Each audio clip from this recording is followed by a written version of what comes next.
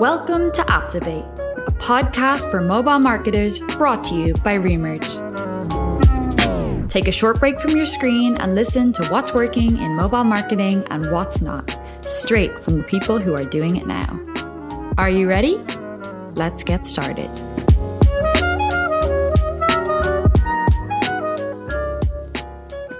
Hey everyone, you are tuned in to yet another episode of the Aptivate podcast brought to you by Remerge. I am your host today, Tommy. I'm laughing because that was like the most monotonous intro, but here we are. It's too late to turn back the hands of time. We're in it. It was a shitty intro and we're going to push forward. Thankfully, I don't have a shitty guest today. I have quite the opposite. I have a fantastic guest on the line with me today. Someone who I've spoken to on a few occasions and has an extensive breadth of knowledge as it's related to the marketing and advertising industry. And generally speaking on this podcast, we talk to mobile marketers predominantly, if not only, but predominantly mobile marketers. And today I have someone who has a knowledge that spans beyond mobile, which I'm really interested in. And I'm really eager to learn about her vantage point, her insights. So without further ado, today's guest is Sarah Polly, who is the Senior Director of Marketing Technology at Hearts and Science. Sarah, what's up? Hi, thanks so much for having me. Thanks for joining. How you doing? I'm doing great. How are you? Good. I'm tired. I was in a meeting on Monday or Tuesday, one of those days, and I was talking to someone and they're like, I'm so tired because of the time change. And Yeah. I'm like, what the hell are you talking about? And I had no idea that it was daylight savings. And then it hit me right there because the whole weekend I was like, why is my damn dog waking up straight up an hour earlier than he always does? He's getting me at like 5:56 a.m. And I was like, is something wrong with him? And it's daylight savings. So Yeah. we're getting It gets us all. It does. It sure does. How's life for you? How's Q4 going so far? Q4 is good. It's busy. We'll wrap up with a busy, strong year. I think we can say 2021 was better than 2020, which leads us to hope that 2022 is even better. Isn't it crazy that 2021 is like over? Yeah. My head is like, it's still 2020 for what I think it was such an impactful, huge year that it's hard to recognize that it was over a year ago and like in a month, which is bonkers. Yeah. I agree. Sometimes I'm like, wait, we're in 21? But I feel like that just happened a few months ago. I know. 2021 just absolutely blasted by, but we're here to see another day, thankfully, in another year. Really excited. You're dialing in based out of where? Right now, I am remote in North Carolina, but I am based out of New York City. It's nice in the winter because the temperatures are much nicer and higher than in New York, though I think the temperature's almost about the same this week. So I know New Yorkers are enjoying the warmer weather than usual. And this was a COVID move? Yeah, this is just temporary. Yeah. Was it a hard thing for you to do? Do you have roots in North Carolina to some degree? Yes, I grew up in North Carolina. I decided to do a road trip at the beginning of this year. So I leased out the rest of my apartment last December. So I moved in with my parents. Just live with your parents as an adult. And April through early July, I did a road trip through the U.S. So I drove out west. I started in Sedona, went all the way up to Montana, over to Colorado, all really around the national parks, all while working. This was not like a 3-month hiatus. Thankfully for Airbnbs to get the Wi-Fi, to be able to seamlessly work, but then also get to spend so much time in Mother Nature, which is beyond healing than I ever knew before, and just see the beautiful landscapes that we have here. We're so lucky to have these national parks because a lot of countries don't have these types of things. They are the most impressive. I haven't been to a ton. I have been to Glacier. Haven't been there. That's top of my next list. That was top 5 most extraordinary things, probably top 3 most extraordinary things I've ever seen in my life. It was absolutely wild. And I went with a really close friend of mine who was a forest firefighter in Montana. And he was able to explain, it was really cool because he was able to explain to me the entire like ecology of the trees in particular that are in Glacier. It was just a mind-blowing experience. Out of your road trip though, what was the place you loved the most? Grand Teton National Park, hands down my favorite. It is so beautiful. I loved the fact that you could see the mountain range from almost anywhere where you were. We stayed in Coulter Bay, which is one of the areas you can stay in the park. And It just felt like adult summer camp. You had this cabin, it just had a bathroom and beds, and you went to the local shop to get mini appetizers for dinner or the pizza place. But you could sit on a beach that was of rocks, but warm rocks feel really nice when you're laying on the beach on your back. Or you could kayak or rent a boat to go on the lakes. So yeah, it was just really fun. And then my second was hiking into the Grand Canyon. It's like unreal. That's super just crazy, the expansiveness of it. And when you start to get in and down, you're just like, whoa. And then when you come back up and you look down at different parts, it was just like, wow, I was like in there, 6 miles down in there. So highly recommend it. Yeah, it's 6 miles down. Oh my God. Yeah. Whoa.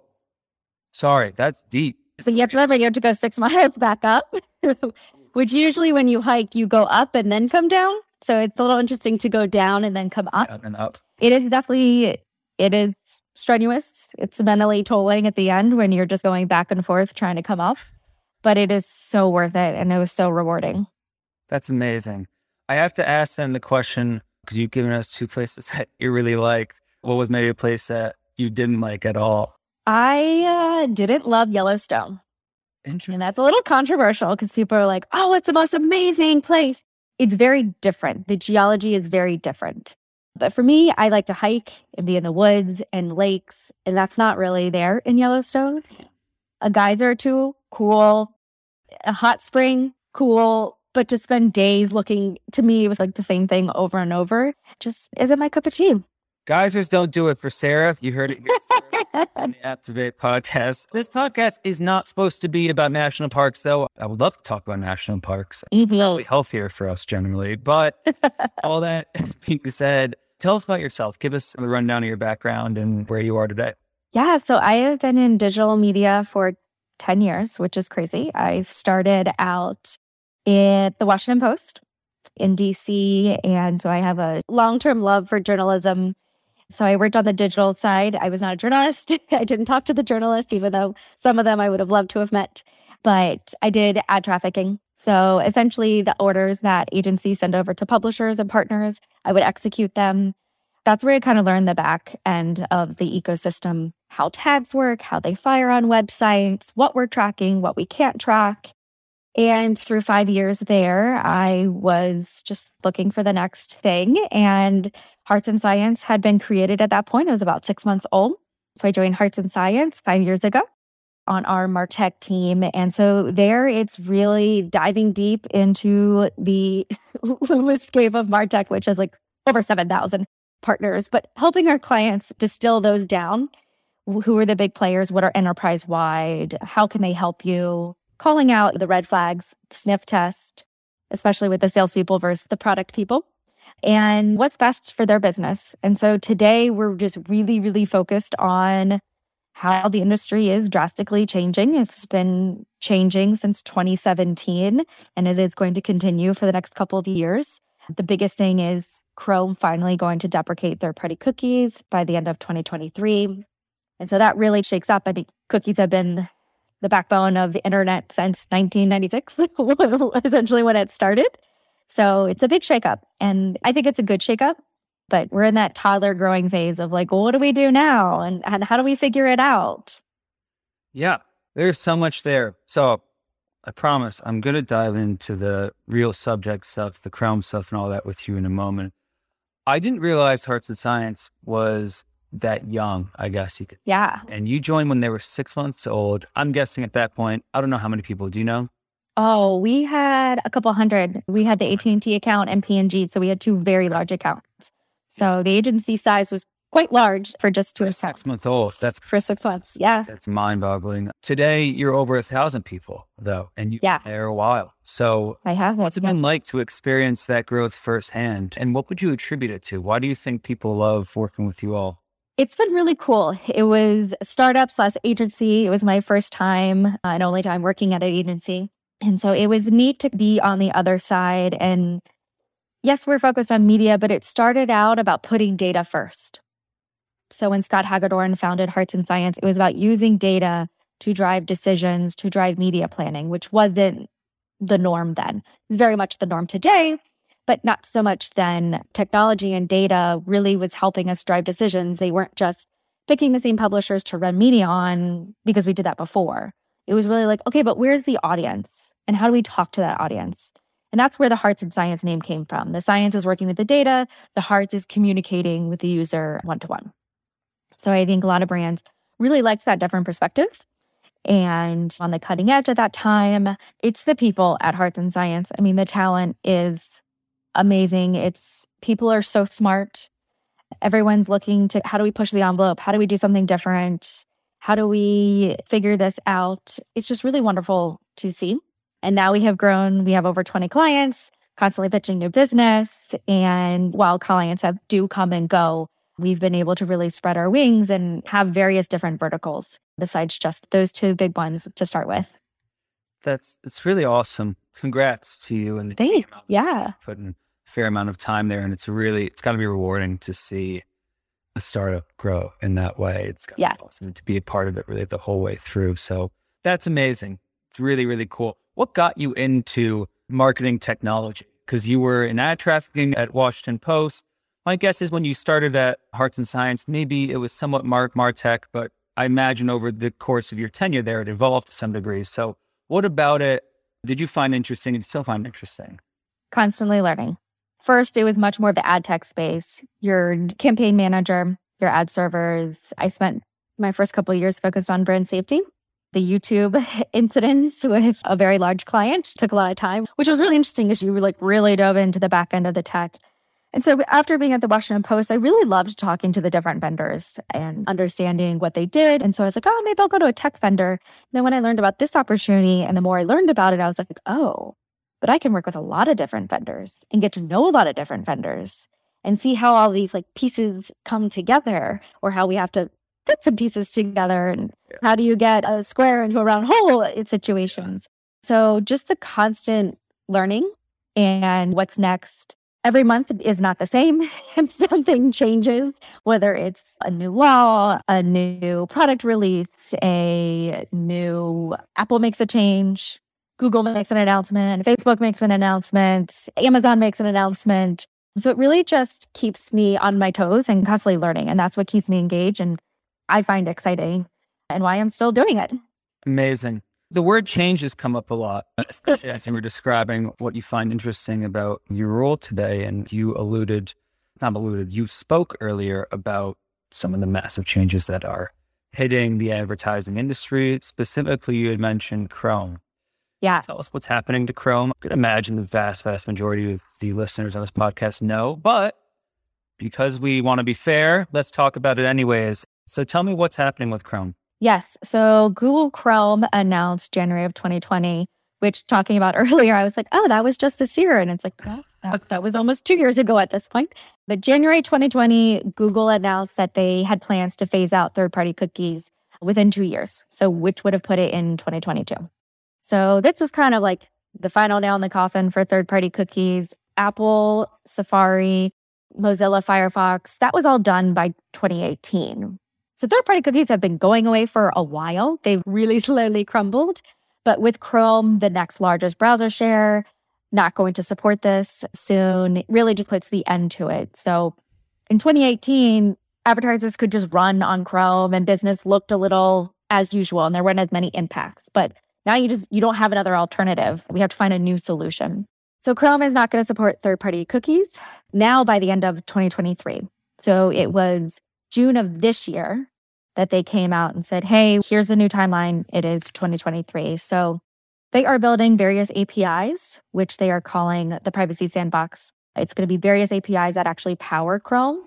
And the goal is to keep everything on the browser. No cookies, not dropping it on a computer or leaning on any outside technology to do any tracking, measurement, attribution. So Chrome is actively building these APIs. And we should start to see them being released towards the end of next year. And so really 2023 for advertisers will be the big year of understanding these APIs. What do they look like? What are the ones for targeting? What is for retargeting? What is for measurement? And testing to see what they look like against what we have today and determining how we want to proceed in the future. That's a lot. It's a massive change. It's a big change, yes. We're very familiar in the app ecosystem as related to the ATT prompt from iOS and all that good stuff. Mm-hmm. What's different here is that there is a precedent for some of this to a degree in that Safari and Mozilla, these changes happened in 2018, Yeah. as you mentioned, right? Well, my question is for you then is, did you see at that time, were marketers practicing avoidance behavior once those changes happened and just shifting their spend towards Chrome? Or have you seen the industry actively working towards solutions from 2018 to maybe present? I'd say it's more of the first. People you could easily target away. Okay, we'll just target Chrome. We can get view-through conversions. We can get click-through conversions for whatever look-back window we want. When Apple made these changes to WebKit, which is what powers Safari and Mozilla and maybe a couple other smaller browsers, the changes just happened. Similar to what Apple does for the app changes, like it just happens. Pros and cons to just having the Band-Aid ripped off, where we're doing this like slow roll with Chrome, and there's advantages and disadvantages to both ways. But yes, there was a precedence already. And so Safari, Firefox accounts for about 40%. We don't have cookies for about 40% of browsers. And then you've got some of the folks that are using DuckDuckGo or other smaller browsers that just have eliminated any kind of tracking whatsoever. And then you have Chrome. So it was easy for advertisers to very quickly just hit target Chrome and move on and not really have to find solutions. The disadvantage of doing that was, well, users are still using Safari and it's still valuable. The conversions still happen, even if we don't get that cookie drop or we don't see that reporting in a UI. So the CPMs for Safari drastically went down. So smart advertisers, and we did this with our clients, you could take what was happening in Chrome, understand your audiences, and use that to then go and target Safari and find similar audiences, take advantage of that CPM decrease, and still reach these users instead of just completely ignoring those people. Similar to what's happening today with iOS apps and Android. Android, you're still getting all the reporting. So people are like, we'll just use Android. And that's not the smartest tactic because we know that iOS users convert more in-app, they spend more in-app, and you don't want to lose those people. I mean, the conversions are still happening, but if you're moving away from even attempting to reach those folks, you could actually lose true conversions because you're not even giving them the opportunity to do that. So it's interesting the parallels between the browser world and the app world. The browser world, the changes happened much slower and over the course of several years, and the apps just happen much faster. But there's definitely the parallel of what's happening. Apple tends to go first, happens pretty quickly, and then Google, whether that's Android or Chrome in this instance, tend to follow behind. Damn. Yeah, it's kind of nuts. And yeah, it is analogous to what we see in the apps. It's like looking in a mirror in some ways, because you mentioned CPM rates on Safari drop. CPM rates on iOS for app traffic today are 60% lower than they were prior to the ATT prompt being rolled out. So the changes aren't different. They are, but obviously like the approach is not that different than what Marketer has done, because we've obviously seen across the industry, advertisers shifting spend to Android devices. Yeah. Right? More than ever before. And yeah, it's crazy. So we talk about Safari and Firefox and how there were still ways to take advantage of those lower CPMs for your clients. Mm-hmm. Just real quick, is it possible to measure the impact of those campaigns? Or like, what does that process look like? Or are you using proxies at that point to understand how effective your efforts are there? It would have to be proxies because there is no tracking. You get clicks for 24-hour window. Could work for some brands. Doesn't work for most brands, most people, unless you're just like click happy and you're in the mood to spend some money. Usually the window is more than that 24 hours. So very little information has to be proxied. And that's why it's really important for brands to focus on the data they collect on their site and on their apps, because that is the new gold. It's so important for them to have more of that first party data collection, to know what's happening, where are the conversions happening, when are they happening, where are people falling off, because we're going to need to use that information to guide us in the future, as we can't rely on an outside party to give us as much information. Yeah. So the last shoe is going to drop in 2023. How do you interface with your partners today? How do you guide them through what's about to happen? I guess even a more pointed question. What are smart marketers doing And how are you bringing them there today? Smart marketers are starting now. It was a relief that Google Chrome announced, hey, it's not 22, because it was rumored it was the first half of 22. And then maybe it's the end of 22. It was like never really sure when in 22 it was going to happen. But getting that more detailed timeline from Chrome about, hey, we're going to send this out the end of 22, more for publishers and the tech companies to integrate. First half of 2023, it's really when the whole ecosystem can start to test and explore, give feedback. And then we're going to phase it out towards the end of 2023. So that was like really nice to have some clarity and a breathing room. It felt like it should have been a holiday for everyone the day that announcement came out, because they're just like, oh. And some marketers are like, okay, well, we'll just worry about that later. And you really can't worry about it later, because while we're not necessarily feeling major impacts today, things are changing, but the clock is ticking. And what we're finding is technologies have to get updated. So there aren't going to be updates needed for your TMS for Adobe and Google. And there might be, Google has released a new analytics tool to properly account for all of these things. So there's things that need to get up-leveled at like the baseline for us to do things in the future. And so what we've done at Omnicom, and I lead this at Hearts as well, is we've developed a Future Signals Task Force. So it's across all the Omnicom agencies globally, and periodically, recurring basis to our clients and to our internal teams, we run through all of these different changes. What is happening? What does this mean? What can you do now? What is our stance? And so I think that's been really helpful for folks. There's a dedicated space, dedicated slides, same communication across agencies to clients, and it helps us not have to recreate content all the time. And we have timelines to remind people of, okay, this is when this happened, and what's a cookie, what's not a cookie, what's a first-party cookie, what's a third-party cookie, like from very basic stuff to the most complicated. So smart advertisers are having these active conversations with us. What are we doing? We're going to audit their tech stack. We're going to audit how they're collecting cookies, what's relying on cookies, so that we can get to potentially an impact. eMarketer right now says most brands are on average, 50% of digital ad spend is on Google and Facebook. They are both impacted by all of these changes. Levels of impact may vary. Like Facebook is definitely more impacted by the ATT prompt.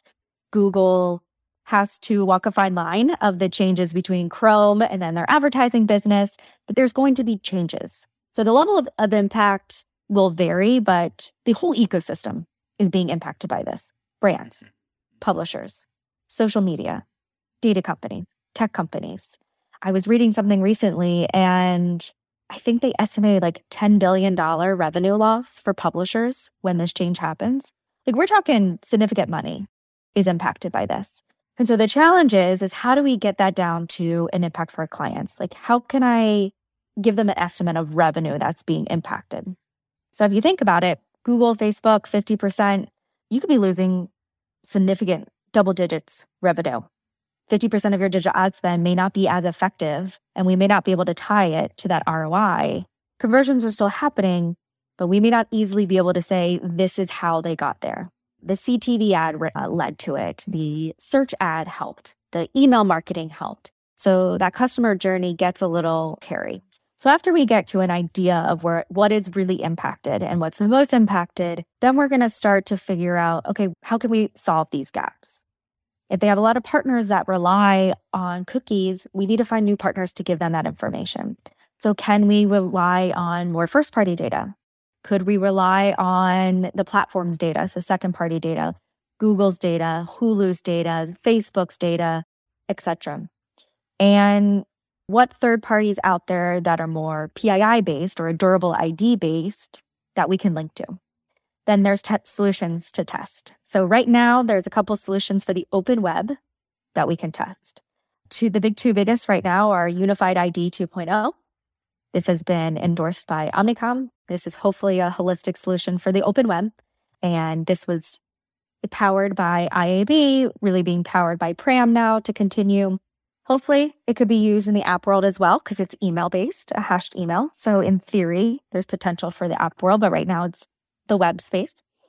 And we can start to test that. Things are for these solutions, though, publishers have to adopt them. And I'm sure working with publishers, they are not quick to necessarily adopt these new technologies for advertising. Like they have to see the benefits as well. So while we're testing now, we need to be mindful that the full scale is not there yet. So we can start to get insights, but it's not enough information to make a decision.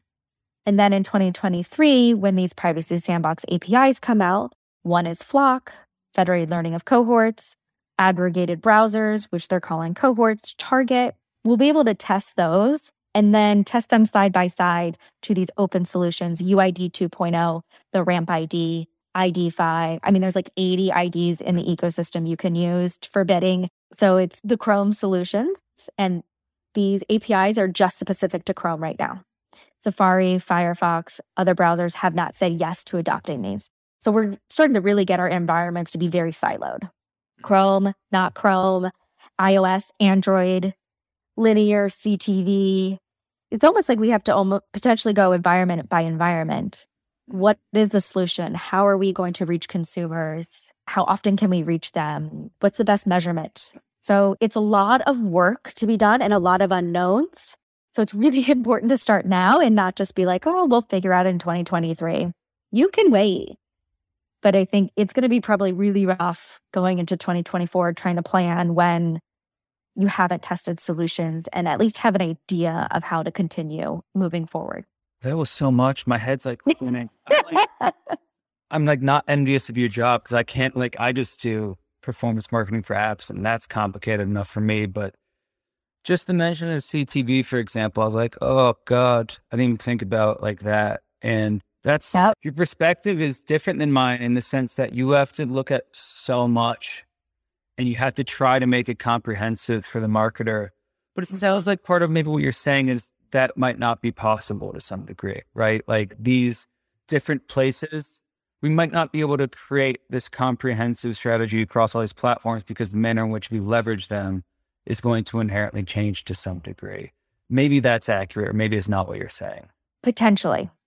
Yeah. We really don't know what's on the other side. I'm always a bit weary when vendors come in, they're like, this will solve cookieless. I'm like, oh, it's not. And clients obviously love that because they want answers. They want solutions. And I want them too. I do. It's not so great going into meetings and be like, well, I actually don't really know.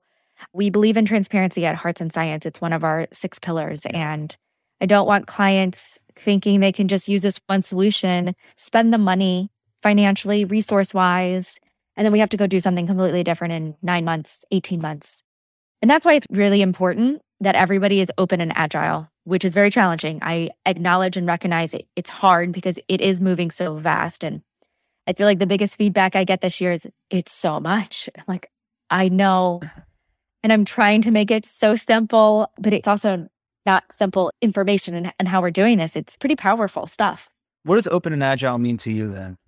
It means to listen, take the time to educate yourself, ask the questions. There are no stupid questions. Don't be embarrassed. As somebody that is eyeballed deep in this, I still have to check myself against team members. I'm like, is this right? Is this what they said? And things are literally changing sometimes day by day, week by week, month by month. So just because we know that vendor A is rolling out this API and this is how the recommended way to go about it, doesn't mean that in a few months, they actually changed and they're like, this is a better way to do it. So we try to come to clients with solutions as firm as possible and say, hey, this is something to consider. You could do it now. Here are the benefits and the value you would get, but we need to do it, have all this stuff in place by the first half of 2023. And then there's been times where we come back a couple months later and it's like, well, you still need to do that, but we have to implement it in a different way potentially. And so just being open and flexible and nimble with these, it's hard not to get frustrated.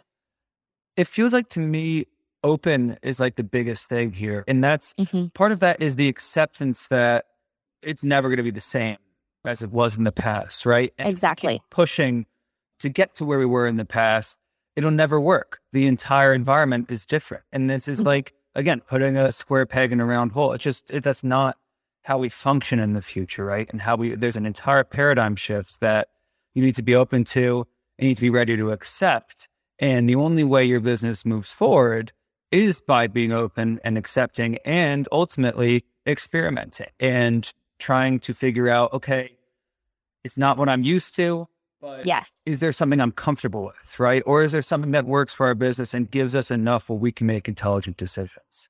Exactly. Experimental is a great thing to add to being open and agile. And you're right. How the ecosystem works today is not how it's going to work in a couple years. And it might even change a little bit after a couple years after that as things start to shake out. It's like life pre-pandemic and life post-pandemic. If you want to relate it to your day-to-day, things are different. Our behaviors have changed as users. And that's what I think is so exciting and powerful about being in this industry and being in this role, is at the end of the day, all of us consume this stuff. Mm-hmm. We're consuming those Instagram ads. We're consuming that Facebook targeting. We're consuming that CTV ad as we've moved away from linear into streaming. And so we have that perspective of being a consumer and knowing what we want and what we don't love about micro-targeting or banner pop-ups and all of that. So let's use that to influence to actually make it better for all of us. Consumers want transparency. They want to trust the brands. They want to feel like the brand is there and supporting them. And the generational changes as well on how people are using technology, how often they're using technology, their perceptions on the world. And it's like this massive change going on. And all of this stuff is like interrelated, but it is so massive and it's so sometimes unfathomable in a sense. It's okay, I'm going to deal with it later. And I want to deal with it later sometimes too. Sometimes we hope that maybe the deadline will get pushed again. Sometimes it's like, please don't push the deadline again. Like we're ready to move forward. We're ready to move past the cookie world. We've been talking about cookies crumbling for at least 5 or 6 years. Just do it. Let's get to the new frontier. Are you super optimistic about the future? Do you feel like we're going to arrive at a much better place than we're at today ultimately? Yes. It's going to take some bumps. I think it's going to be bumpy for the first several years as we figure it out and we adjust to what we're used to having and we don't have, particularly measurement and reporting wise or targeting wise. But yes, I think at the end, it'll be much better. Awesome.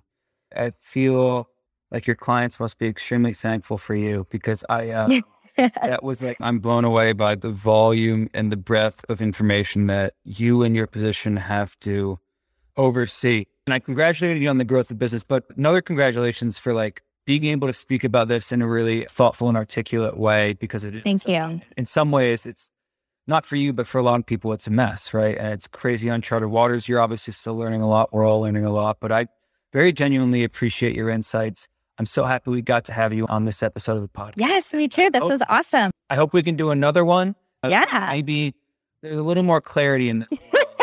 It's advertising. Yeah, so we have a little more of an idea of what's going on. So maybe 2023? Yeah, why not? Well, not that I want it to be 2 years. I hope we will talk many times before then. But yeah. Given how quickly 2021 went by, it's going to feel like tomorrow that is 2023. So I'm not too concerned, but we'll chat again. It's going to be awesome. For our listeners, today's guest is Sarah Pauly, who's a Senior Director of Marketing Technology at Hearts and Science. Sarah, thank you so very much for joining. Thank you, Tommy. Thanks for taking a break with us and listening to our weekly episode of Aptivate by Remerge. If you enjoyed what you heard, leave us a 5-star review on iTunes and tell your friends about the podcast. The more people you tell, the further we can spread these awesome mobile marketing insights. See you next week.